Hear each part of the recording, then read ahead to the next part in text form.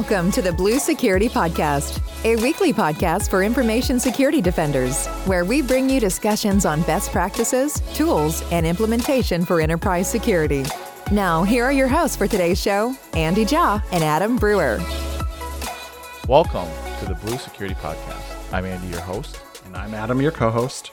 This week, we're going to talk about cloud application security brokers, otherwise known as CASBs. And more specifically, we're going to do a little bit more of a deep dive on Microsoft Cloud App Security, or otherwise known as MCAS. This ties into our conditional access conversation and modern management and all the things that have affected our lives basically since COVID has started and people have started shifting from a more on-prem, going to the office type work to a work from home or remote environment. I think CASB has become a hotter topic in the post-COVID age. It definitely was on the most talked about topic at the Gartner conference that I went to last fall. So it's very important, and it's probably one of those things that once you start to get to a certain maturity level, this is something that you want to definitely look at and deploy. And in fact, you may already own portions of MCAS and you may not know it already. So we're going to dive into that as far as licensing goes and how to deploy it even in the limited fashion that you may already own, depending on what licensing model you have for Microsoft. So what is a CASB? They can be on-premise or cloud-based security policy enforcement points, and they're basically placed between the consumers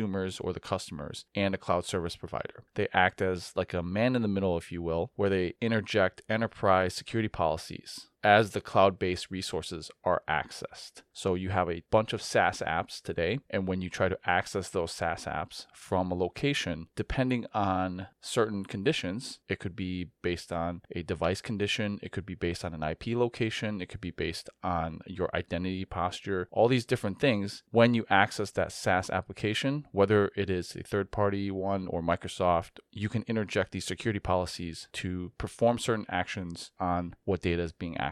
So there's a couple of architectural considerations when it comes to CASBs. They can be deployed in a lot of different fashions. For Microsoft, MCAS specifically, you can do log ingestion from firewalls, from secure web gateways, from SIEMs. You can also push those alerts out to a SIEM as well, something like Azure Sentinel. And then MCAS also has some cloud-to-cloud API connectors for third party, and within, obviously, the Microsoft suite, they have some native integrations. Also, one of the cool things that MCAS has is a way to reverse proxy connections from identity providers. Obviously, it integrates very well with Azure Active Directory, but also if you have a third-party identity provider, it can reverse proxy those connections from there. Something like Okta that's actually built into MCAS, which is really cool. So you can have an Okta app that you single sign on through Okta, but you reverse proxy that connection through MCAS to enforce security policies as the user is accessing that SaaS app through Okta. What is really nice when it comes to reverse proxy, and I'm going to dive into reverse proxy versus forward proxy in a minute, but the way that MCAS does stuff, it doesn't require a client-side agent on the machine. There are some CASB solutions that require an agent, and those are considered more forward proxy. So you put an agent on your machine, that agent will then forward your traffic to a proxy, the CASB solution, and they'll do the enforcement of the policies after the traffic has been forwarded from the client using the agent to the cloud. MCAS does something really cool because it's agentless, which means that it can work on a managed machine or on an unmanaged machine. As you're accessing that resource, it will reverse proxy back to MCAS and then perform the policies there. I work in technical sales for Microsoft, which is something that comes up from time to time on this show. So MCAS is a product, Microsoft Cloud App Security, that I sell every day. So it's interesting because I certainly try to keep an open mind and learn as much as I can about the broader space. And this is an interesting space in that it has matured very, very quickly. So CASB was like a buzzword 4 years ago, and now it's a really entrenched space where there's a lot of really, really good players like Netscope and Microsoft and McAfee and Cisco. There's a lot of good CASB solutions out there. And I'd say one of the most interesting things about it that I spend a lot of time talking to customers about is exactly what Andy just went over, architecture. Because the architecture of all the different solutions can vary so broadly. Is it an on-premises appliance? Is it agent-based? Is it agent-less? And that's really important to understand as you evaluate the different solutions, because of course it's going to impact their capabilities things. But as opposed to just focusing on that, I always like to point out, consider why those architectural decisions were made. Why did the vendor design the product the way they did? So I can tell you in the case of Microsoft, one of the reasons our product is designed the way it is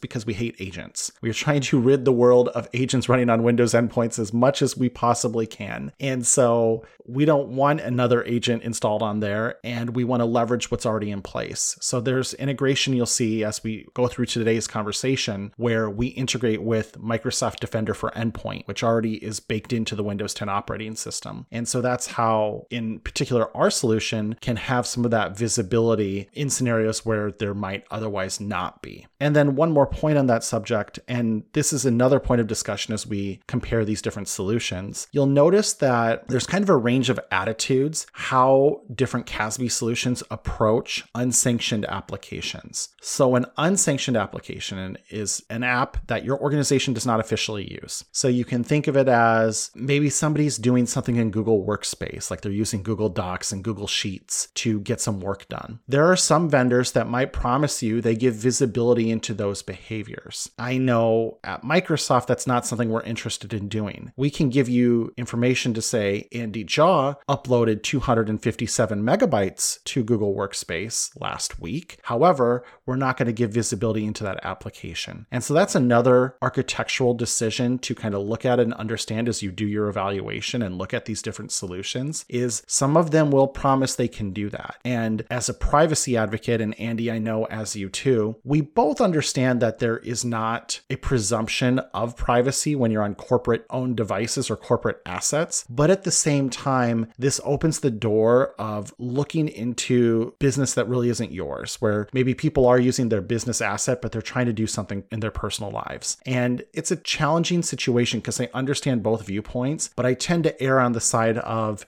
don't gather more data than you need. And so, of course, I do align with how our product is designed, but just kind of want to point that out because that does come up in conversation. Is I'll have potential customers say, well, I want to be able to see what somebody's doing in this app that we don't sanction. And Microsoft Cloud App Security can't do that by design, and other vendors may say they can. So just something to understand as we kind of go through and pick apart some of the different capabilities. You may be asking yourself, why should I get a CASB solution? So we're going to go through a couple use cases of why a CASB can help you out. We're going to group them into 4 different major categories. So the first category is shadow IT. And there's a lot of shadow IT that happens in larger organizations where maybe one department will go out and purchase a SaaS app on a credit card, or just go ahead and start connecting to different apps using their corporate credentials. And so that happens all the time. And using a CASB, you can discover all of the cloud apps that are being used in your organization. So one of the examples is using Microsoft Defender for Endpoint, and that hooks in. And so every single application that is running on that machine that you go to will then populate within your discovered apps. There are other ways to do it too. In my organization, we don't use Defender for Endpoint. We have a different solution that natively works with MCAS as well, called Zscaler, and they integrate and they populate all the apps just as Endpoint for Defender will. And so that's a great reason. If you're not even sure what applications you may be using, you can use a cloud application security broker or MCAS to discover everything that's going on. I always describe this as table stakes when I talk about these class of products to customers, and that discovery was kind of the first thing cloud access security brokers promised to do, was give me visibility into what's the shadow IT situation in my organization. One of the challenges that has kind of come up today is a lot of these initially were designed around log ingestion, which is taking your network logs that Andy talked about in architecture, ingest them, make sense of them, and spit out pretty dashboards. Unless you're not doing split tunneling with your VPN, which you should change if you aren't, you probably don't have a whole lot of day-to-day traffic flowing over your corporate network right now. And so that's going to be of limited utility. And so that's where, depending on what solution you're looking at, find out what the other options are for off-network discovery. And that would be things like Andy talked about in the Microsoft world, integration with Zscaler or Defender for Endpoint. But does your solution provide an agent, or is there a proxy everything flows through? Or is there an on-premises appliance that you route everything through? Whatever it may be, it's a really important thing to understand as, and Andy and I don't really want to go down this path, but there's a lot of conversation around we're not putting the genie back in the bottle with work from home. And so while certainly I'm excited to go back in the office, and I know a lot of other people are too, there's going to be much more hybrid work in the future. So relying on corporate network to do anything like app discovery is probably a non-starter at this point. So it's important to understand the other options for doing that instead. The next use case is assessing the risk and compliance of your cloud apps. So one thing that these cloud app security brokers will do is once you discover all your apps, they will list your apps and they'll do essentially a profile on that particular application. So take Google Cloud Platform, for example, or Dropbox. If it's being discovered that it's being used in your environment, which means that a user has gone to that site and done something on it, a transaction, if you will, it will look up all the information. All of these cloud security brokers will have a profile of that particular application. Does it have valid SSL certificates? Does it have ISO 27001 certification? Is it HIPAA compliant? Does it follow GDPR practices? All these different compliances and security things that you may care about. In the case of MCAS, it provides it with like a security score or risk score. And what's great about that is you can then create policies based on those risk scores to either alert you or even take action. So one of the things that I've done in my environment is as applications are being accessed from Zscaler and flows over to MCAS, I have a rule within MCAS that anything that is a risk score of 2, 1, or 0 on a scale of 10, if it's discovered in my environment, I automatically unsanction it. And that flows back into Zscaler, into a unallowed application category, which then blocks it. Sometimes there are some false positives. Maybe an app has been discovered that Microsoft doesn't have the right detail on, and that happens. You can just go back and sanction it. So that's another use case. As you're discovering apps, you discover risky apps. I also really like it in the fact that by going to some of these applications, it's almost like if you browse to a website and it has malicious ads, those feed over to domains which then show up also as applications that have been accessed. I've seen news sites that are .ru that have shown up, and that's mainly not because the user has gone to the site, but probably at some sort of ad or some sort of feed it has shown up. If I see those, I will block them, and that's almost like an easy way to prevent that app from ever getting used again in my environment. Those are two different things that I like to do with CASB.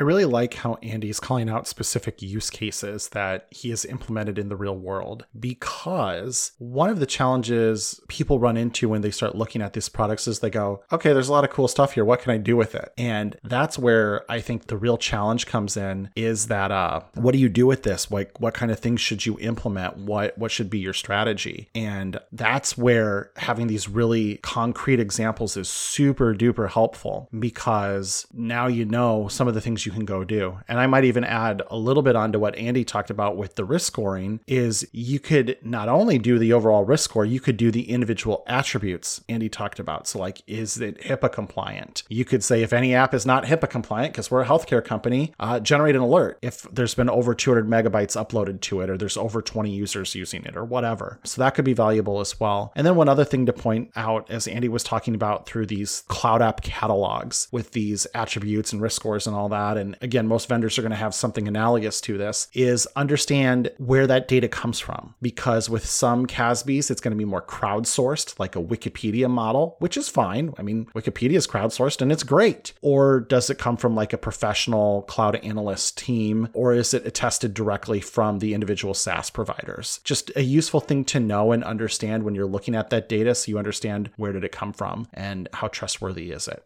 Another use case that I've implemented that I really like for CASB solutions, specifically with MCAS, is you're able to discover OAuth apps that are being accessed in your environment. OAuth apps are often wide open. By default, they are wide open in your M365 environment. There are other OAuths like for G Suite and Salesforce. And so as users connect their credentials, they grant these applications data from your environment. Recently, I made a switch, and this is a little bit outside of the CASB discussion, but within Azure AD, you can control your OAuths to M365 as well. There was a new category that they implemented recently for, I can't remember the exact terminology for it, but it's like verified applications. So there's like the wide open, you let anyone connect, and then there's the closed one where only admins can approve, and then now there's this new middle one where it's like verified applications through Microsoft. You'll let them connect, and then anything that's not verified, you have to get approval. And that's a nice middle ground because Microsoft has a bunch of applications that they verified, and you don't need any admins to approve that. But then if it's outside of that, admins have to approve it. Fun side story, we have these positions in our company called business analysts, which are really, really great. I think all businesses, once they get to a maturity in IT, that they should have these. They're basically people who are embedded in the business and they report on the business side, but they find out what technical needs the business needs and then funnels that through to IT to say, hey, the business needs a cloud sharing platform. Okay, what do you got? Do we own something? Do we need to buy something? And so she forwarded something to me and said, hey, I need to add this Teams add-in for something that my group needs to use. I went and looked at the OAuth permissions for it because it wasn't a verified application. And when I looked at it, it was like gives full access to all the teams, all the channels, all the data, full access to OneDrive files, full access to email, calendars. I mean, it was like the gamut of things. And I was like,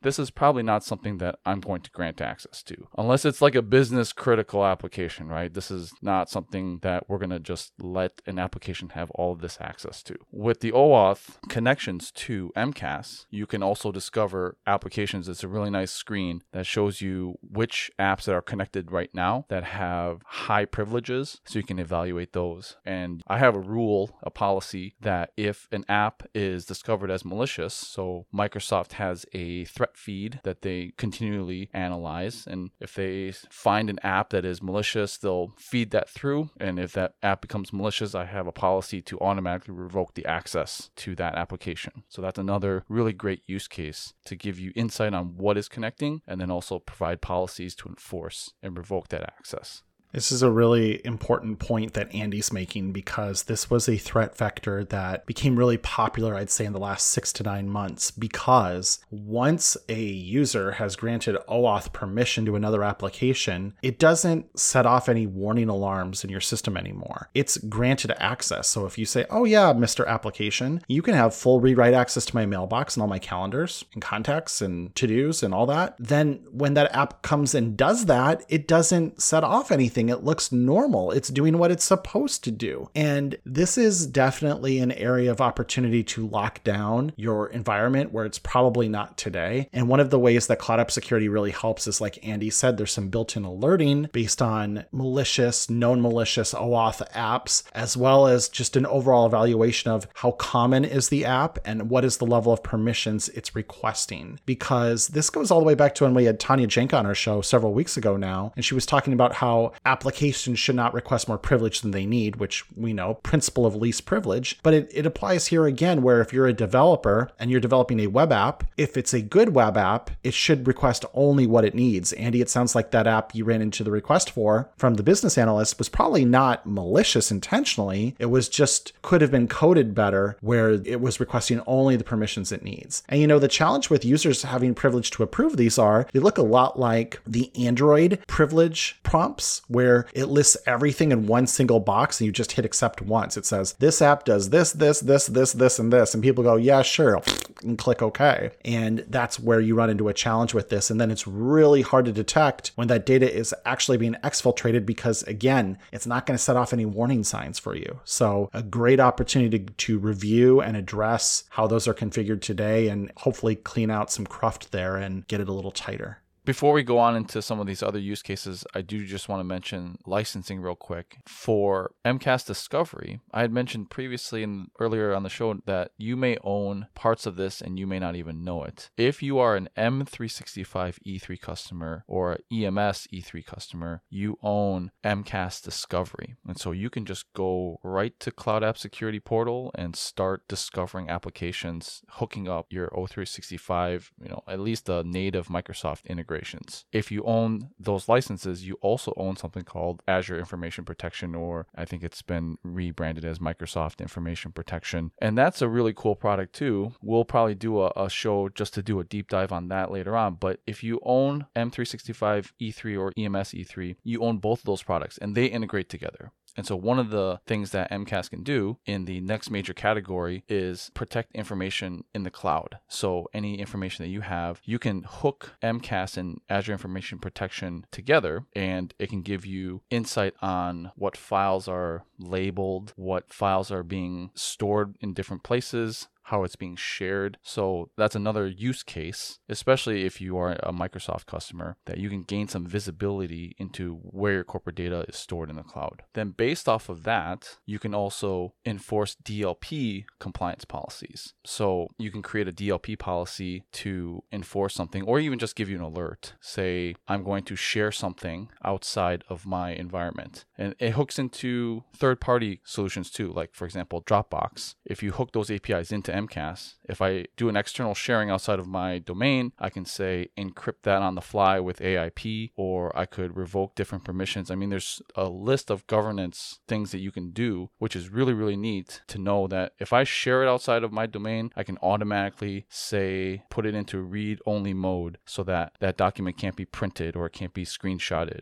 This is honestly kind of what you're talking about, Andy. I'd say when customers, of course, ask for differentiators, this is a big one for the Microsoft solution. Because of the integration with Microsoft Information Protection, you get that ability to crawl data at rest in Microsoft and third-party clouds, apply sensitivity labels based upon the content of the file, and then you can even use the sensitivity label of the file as a trigger. So a couple of quick examples. Go crawl all of the data at rest in OneDrive and SharePoint, and any file that contains a credit card number, as a really simple example, apply my confidential label to it. Okay, that's handy. On the other hand, you could do things like, if a file is shared externally outside my organization and it has a sensitivity label of confidential or higher, automatically remove the external sharing. And so that's an example where in the first one, we're applying a label as the result of a policy. And in the second one, we are using the label as a trigger for the policy. And we should take a step back here and talk about what enables all of that to be possible. And that is kind of the second architectural type we talked about. This is now moving into cloud-to-cloud connectivity. And almost any CASB today is going to do this. It's probably the primary mode of operation where you establish a connection directly between your cloud access security broker and any applications you want to be managed and controlled with that CASB. And the way this is done is you sign in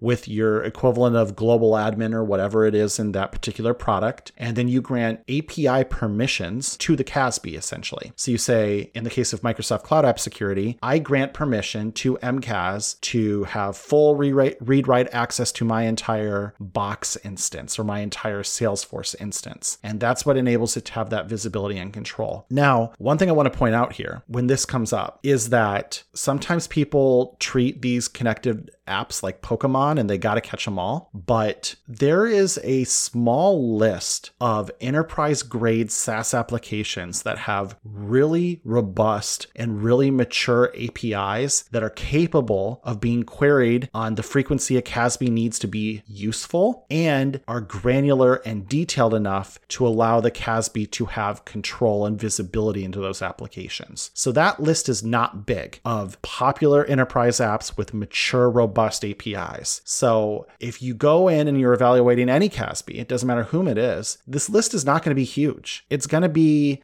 several handfuls of applications. I know on the Microsoft side, it's like about 15. And the fact of the matter is there really aren't that many more out there that are missing because they just don't exist. There aren't SaaS apps that have really mature APIs. And so that's why you're going to see that limitation there more than anything. And that's something to think about. And, when we get into our third kind of architectural model a little bit later for having visibility and control, we'll talk about that reverse proxy method. That is the methodology to get control and visibility over the rest of your SaaS apps. But did just want to kind of make that call out about API connectivity. That's really important to understand is you're just not going to see a huge list of this. And the reason why is really on the SaaS provider side. A lot of them just haven't written those really mature, robust APIs that a CASB needs in order to be functional.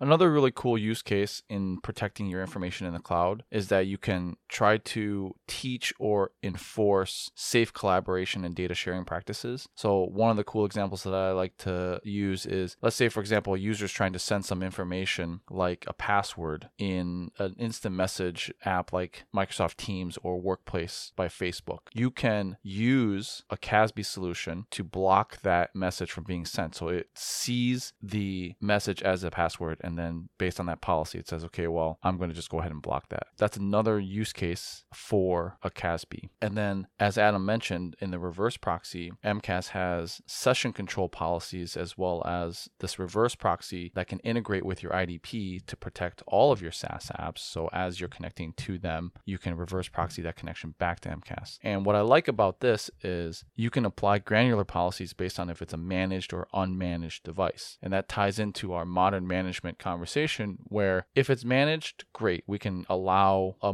more robust access to our SaaS applications. If it's unmanaged, we can do a couple of things. We can say if it's unmanaged, we'll just go ahead and block access to those applications. Or because of that integration with Azure Information Protection, we can do some cool things like go ahead and download something from your OneDrive, or go ahead and download something from your Box, or go ahead and download an attachment from your email on an unmanaged machine. I'm at grandma's house, I need to access this document. I'll go ahead and download it and access it through OWA. But because of MCAS, and it knows that it's an unmanaged machine, it's not being managed by Intune, it's not hybrid Azure AD joined, then I'm going to go ahead and encrypt that on the fly with Azure Information Protection and give it read-only rights. So that's a nice way of providing access to something, kind of opening up access and saying, I will give you access to this, but in a limited fashion. So that's another really cool way to control your data using a CASB solution. One thing I like about everything you just talked about, Andy, is how you're implementing kind of adaptive risk controls. We hear that term a lot, adaptive. And it's a really good mindset to get into, where we're evaluating the risk of something at a smaller level than previously possible. So in this case, we're evaluating the risk at a sign-in properties level. And this goes back into our conditional access discussion and our modern management discussion, like you referenced, where we're using all of those signals to kind of make that decision. And that's where you can also get interesting with your cloud access security broker, is if it has integration with an identity provider, you don't necessarily have to send all of the traffic through the CASB all of the time. And that is powerful because you might not need the same level of controls on every device. If it's a managed device, maybe you already have controls in other ways. You might already have endpoint DLP. You might already have other methodologies to ensure that data is protected and secured. So you don't need to do that enforcement at the web browser CASB level. You're doing it downstream, and you have the assurance that that's in place because you know the device is managed and healthy and blah, blah, blah. So it's just really important that when we do this, we're not just layering on more controls for the heck of layering on more controls. We're actually evaluating the risk. What are the risks and how do we mitigate them? And we're using the tools to mitigate the risks that are endemic to each access methodology. And that's where we get really, really interesting and really powerful, when we're able to make those decisions based on all of those different factors. And so that's why I like what you're talking about there is, for example, I'm going to allow you to still be productive, but I'm going to take steps to mitigate the risks that are inherent with using grandma's iMac at Thanksgiving. And that's great. We're still enabling the business to be productive and get things done, but we're also protecting company assets. And that's,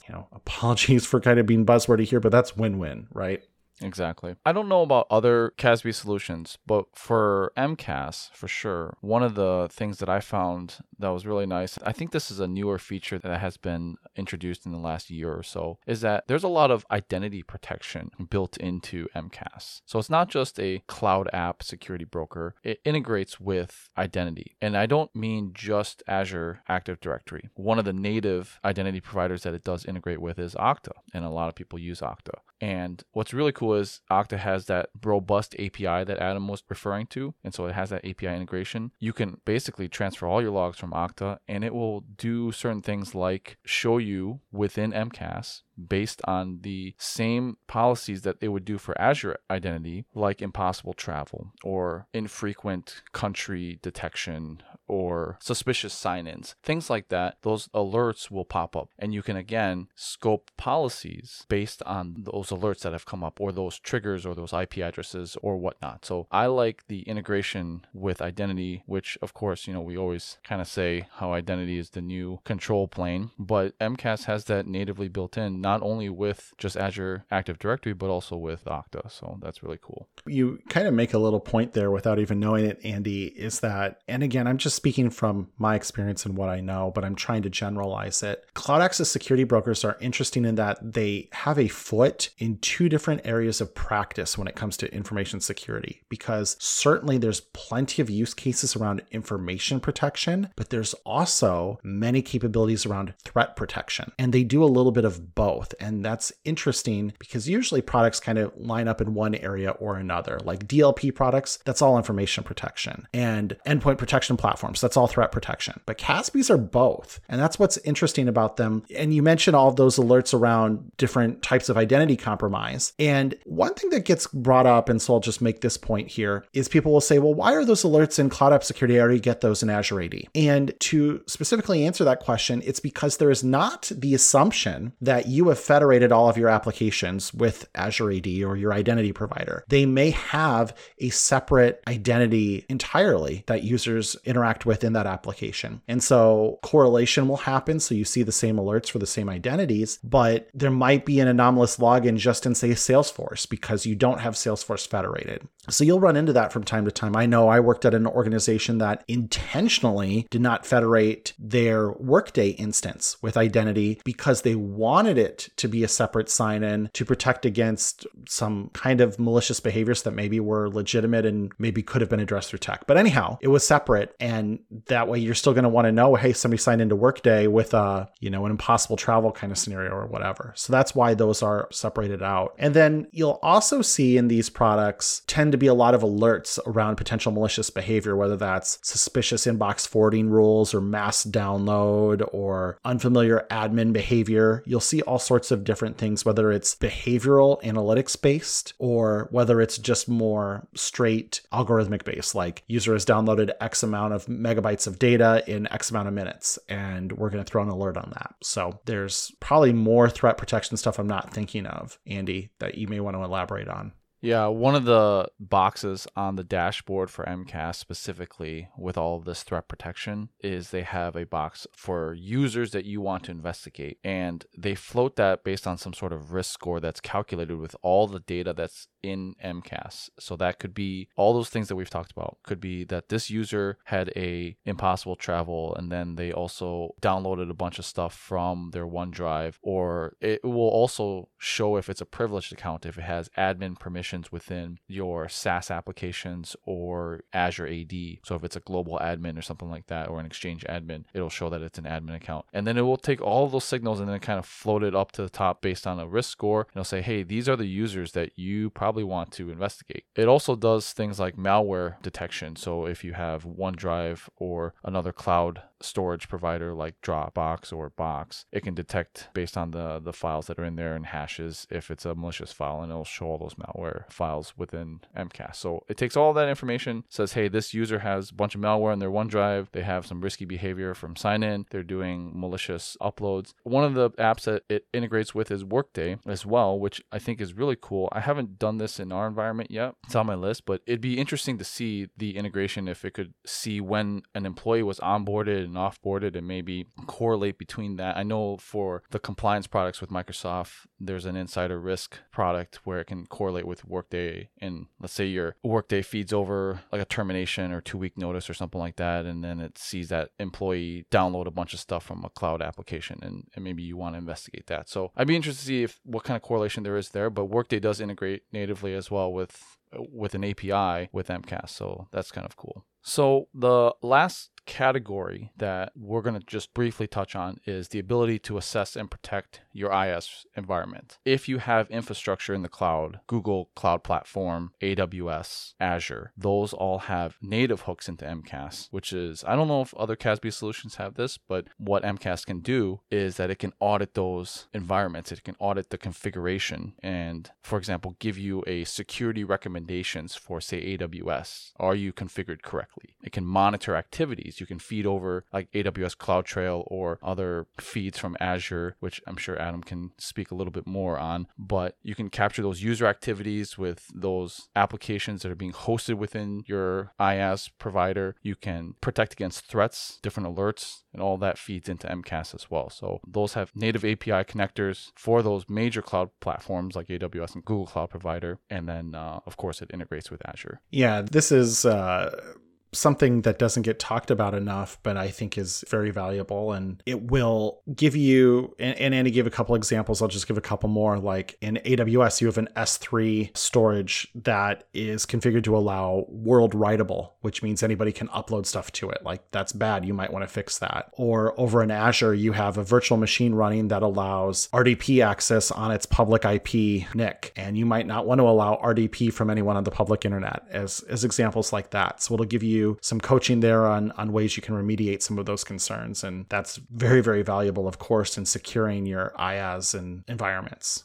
Yeah, one of the Azure ones that floated up that I had remediated when I first rolled out MCAS, when I discovered this capability within MCAS, was we had a bunch of owners for an Azure subscription, and it said, hey, you should only have so many owners. And so that's not something that you normally go and check, right? You're usually aware of like the global admins and Exchange admin and all those roles that are built in, but you don't think about your subscription, because anyone with owner access to your subscription has pretty broad access to all of your resources that are tied to that subscription, and it inherits down to everything down there. So that was floated up as a recommendation to remediate, and so I thought that was pretty cool. So we've gone over a lot of use cases for a CASB solution, and of course we dived more into Microsoft Cloud App Security, but this is definitely something that I would recommend. You know, if you have a broad work from home employee base, you're using a lot of SaaS apps, this is a good way, even if you're just doing discovery. I think a lot of CASB solutions have some sort of tier where you can just do discovery, and at least as Adam put it, table stakes. It's just discovering what applications are being used so you have a catalog and you can start from there and then maybe get a little bit deeper and granular into the policies.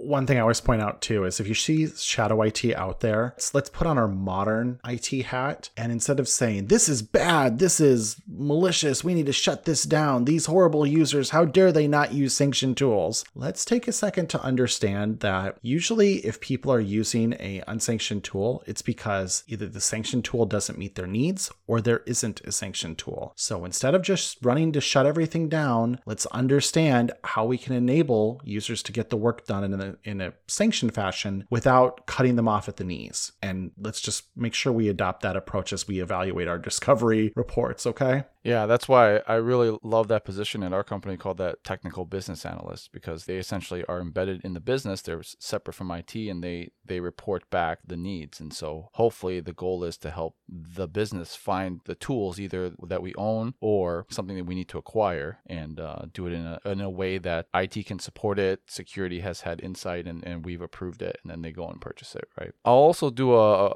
link in our show notes for MCAS Ninja training. It's a really cool training that you can go through and essentially learn about Microsoft Cloud App Security. If you are a Microsoft customer and you have MCAS as part of your licensing, I definitely recommend it. So I'll put that link in our show notes. That's a great call out. Just a couple of brief things. Make sure you're connecting all of the apps you're capable of connecting. You know, by default, that's not going to hurt anything. It's just going to give you alerting. So get that connection, allow that data to flow across that API. It may take a couple days to build in anyway. So, you know, whatever CASB you're using, evaluate the list of what it supports from API connectivity and connect all the things. And then just make sure you understand the feature set here and use it to implement your company policy that's already in place, whether that's implementing data loss prevention or information protection policies. Make sure you do that. And then also turn on all of the alerts that are possible. It's going to be noisy at first, but you have to understand how they trigger to then tune them later. And then there's certainly going to be an effort needed to tune the alerts down and make them useful to you. Maybe some things that are really scary at other companies you're not as concerned about, and that's fine. But you have to get those turned on and start seeing how noisy the alerts are to know how to tune them. And so that's a good place to start too. It's just in general, turn on all the things. Don't be shy with the these tools because for the most part, they're alerting and monitoring tools. So you're not going to regret getting them turned on. What you're going to regret is not getting them turned on sooner. And then there's going to be the opportunity to dial it back and make it more useful after the fact, but get it fired up at first. And then maybe one last thing is when you do start getting into building out policy that takes governance actions, automatic response, be really conscientious to how you build those out because you can definitely paint yourself in a corner or do something unintended if you don't really vet what you're doing. So take the time to do that, start small, and then let it expand over time because with great power comes great responsibility. Thanks, Spider-Man. And when you have the power to crawl all of your data at rest in a cloud service, that's a lot of data. Make sure you're handling it with kids' gloves.